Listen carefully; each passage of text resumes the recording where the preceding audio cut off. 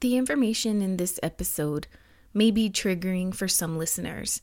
Content about suicide, risk factors, and statistics is in this episode. If you are a teenager or a child and you are listening to this podcast episode, it is encouraged that you listen with a responsible adult or someone you trust and debrief with them after listening to this episode. The following information does not substitute your own consultation with a doctor or mental health provider. As you all know, and have probably heard by now, there have been two very notable suicides in the news in this past week. We need to have an open conversation about suicide. I, as a therapist, have no shame, stigma, or judgment when it comes to conversations about suicide. It's something I encounter often in day-to-day conversations with my clients. If I have a client that has a history of depression, I'm going to screen them for suicidality. If that's the case, I constantly assess for this risk. It is a very real threat. Suicide is one of the top 10 leading causes of death in the United States. And suicide has shown that it doesn't discriminate. I mean, look around. Seemingly happy people, famous people, are dying by suicide. And I use the word dying because that is sensitive language surrounding suicide. So like I said, suicide is the 10th leading cause of death in the U.S. Each year, about 45,000 Americans die by suicide. If you think about it, that's the population of a town. For every one completed suicide, 25 people attempt suicide. If you think about it, 2 really famous people died by suicide this week. So we can ensure that at least 50 people this week have attempted, and that's just 2 notable suicides. What about the ones we don't hear about? Some more interesting statistics that I'll elaborate on later. Men die by suicide 3.53 times more often than women. On average, there are 123 suicides a day. White males accounted for 7 of 10 suicides in 2016. Firearms account for 51% of all suicides in 2016. 51%. The rate of suicide is highest in middle-aged white men in particular. These statistics are from the American Foundation for Suicide Prevention, AFSP.org. So let's break it down. Let's talk about gender differences with suicide. So statistics show that women think about and attempt suicide at significantly higher rates than men. On top of that, men have more completed suicides than women because, for whatever reason, women choose methods that aren't as lethal to attempt suicide. For example, taking pills, cutting, drinking poison, things like that. Things that have a little bit of a higher survival rate. Men, however, have more lethal and aggressive ways that they complete suicide. So, for example, a male may use a gun or may use a knife or something to hang themselves with. And these often are lethal and irreversible methods. By the time you get somebody to the hospital with such an injury, they may have already been pronounced dead. Let me talk to you a little bit about how a therapist might assess for suicide. Number 1, what I want to ask is, straight up, do you feel like killing yourself? It is better to ask someone straight up and straightforwardly about suicide so that you can get a direct answer versus avoiding the question or beating around the bush, as they say. Another thing we want to assess for is suicide history.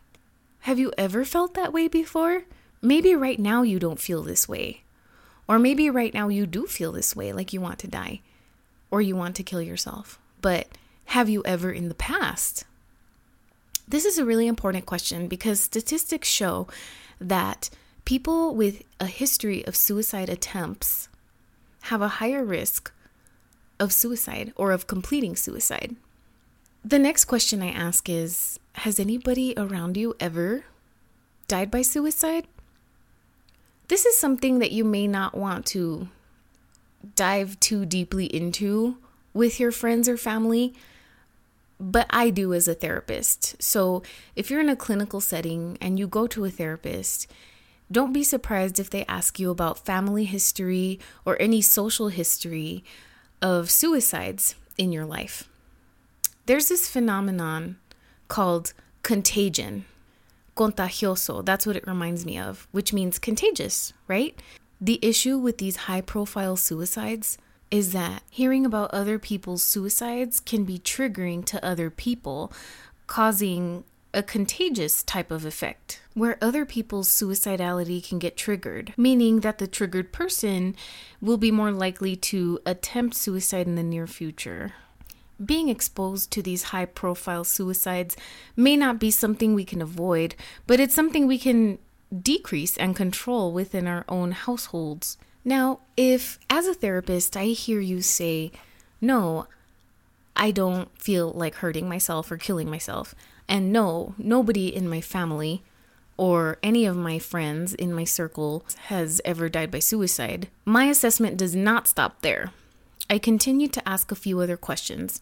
So something you might hear a therapist say are things like, have you ever had a plan to die by suicide? If you could kill yourself, how would you do it? Then I would ask for details about. Then I also want to know how detailed their plan is. I think the more detailed the plan, the more imminent the risk is. So for example, if somebody says, oh, one time I thought about jumping off of a bridge, but I don't feel that way anymore. Versus something very specific, such as, my plan is that right now when I go home at 7 p.m., after I finish writing my suicide note, I'm going to sit in my room, I'm going to get my dad's gun from his closet, I'm going to load it with whatever type of bullets they are, I'm going to sit there, I'm going to pray real quick, and then I'm going to call all my friends to make sure that I said goodbye to everybody. And then at about 9 or 9:15 p.m., I plan on pulling the trigger because that'll be right before my parents get home and I want them to discover me. So that is a very detailed plan. The more detailed the plan, the more imminent the risk, and the quicker the intervention has to be. That's why it's important to ask about a plan. Another critical area of assessment is means. Means as in, how will they carry out their plan? Do they have access to lethal weapons such as guns, lots of swords and knives, any poisonous substances, toxins, bleach, cleaning agents, pills, medications, access to a really high building? Do they have to cross a bridge on their way home? Things like that. So the means in which they want to carry out their suicide plan is what to look for. A quick tip about means is to go in and do a whole house sweep, especially a person's bedroom. Going in, I'm focusing on anything that can be potentially dangerous, such as knives, guns, weapons, chemicals, cleaning agents, medications. Everything needs to be put up and locked away to ensure the safety of the person who has exhibited signs of suicidal ideation. Another area of assessment is intent. So, does the person intend on carrying out their plan? If they say yes, that is clear intention that they want to carry out or will carry out their suicide. I want to assess if their intention is imminent and strong, or if it's ambivalent or unclear, or if it's something that they've just thought about and it's very passive. Either way, ambivalence or strong intention, every suicidal outcry or ideation should be taken seriously. So this is where things get tricky. We have to kind of go based on the honor system. We can assess surroundings and environment and ask other people about their whereabouts and try to have support people and crisis mobile units and have all kinds of people intervene and help out and support. But if a person straight up lies to us, how are we going to tell if they're lying? Research has shown that suicide contracts where a patient or a client signs something that says, I promise not to kill myself, don't work. Research shows that it doesn't work. So this is a really, really hard thing to assess. If somebody lied to me in my office and I did everything I could to assess and protect this person and they still complete suicide, I would say that doing everything I can to assess is the most important thing, because humans truly are unpredictable, and that's what makes suicide so difficult. There are people that, even if they are hospitalized in psychiatric hospitals, are able to complete suicide, even under the closest watch. So unpredictability is so hard to deal with, especially when it comes to this topic. So if you've stuck with me this long, I'm proud of you for sticking it through, because I know that this isn't easy stuff to hear about. It's depressing and it's difficult. Let's go ahead and jump into risk factors. The list for risk factors can go on and on and on. What I want to talk to you about is resilience factors, things that are protective against suicide. So some of the things that I can think of off the top of my head are social support, friends, family members, people who are non-judgmental and trustworthy that surround the person who's depressed or is thinking about suicide. Another protective factor is access to services. Access to doctors, psychiatrists, therapists, school counselors, teachers, a trusted adult. Either doctors, therapists, psychiatrists, school counselors, social workers, anybody that can help out. These are protective factors. Another thing that can prevent suicide is, of course, not having any access to means such as access to lethal weapons, toxic substances, pills. Everything is either thrown away or locked away. Other protective factors that you may not think of immediately are groups or things or people that keep you accountable, such as pets, coworkers, teammates, church, being involved. So lots of connectivity and a lot of belonging is definitely going to be a strong protective factor. So now you may be wondering, what are the next steps? What can I do for someone who I think may be suicidal? First of all, you can be there for them. If you decide to be there for them, you can straight up ask them if they've been thinking of hurting themselves.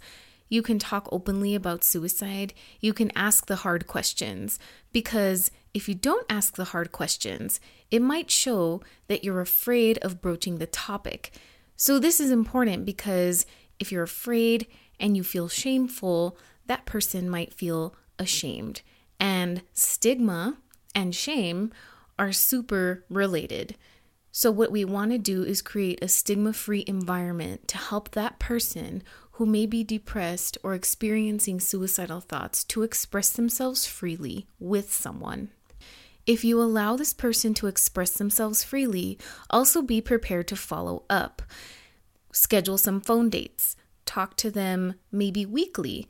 Schedule some meetings. Do some things where you feel like you can help them out.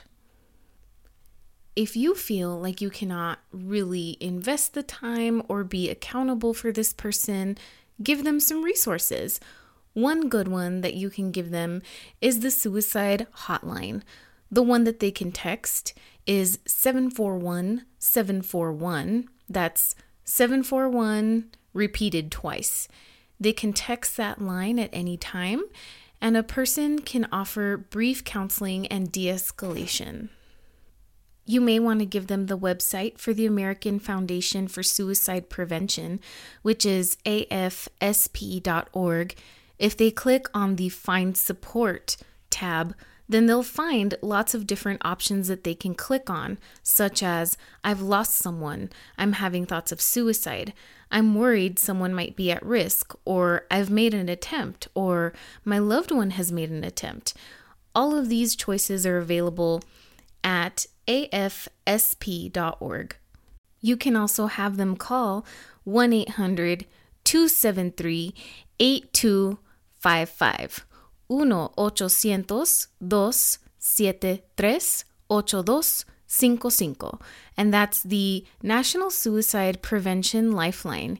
You can call for the person or they can call themselves, and brief counseling is offered to de-escalate or to help get help for your loved one.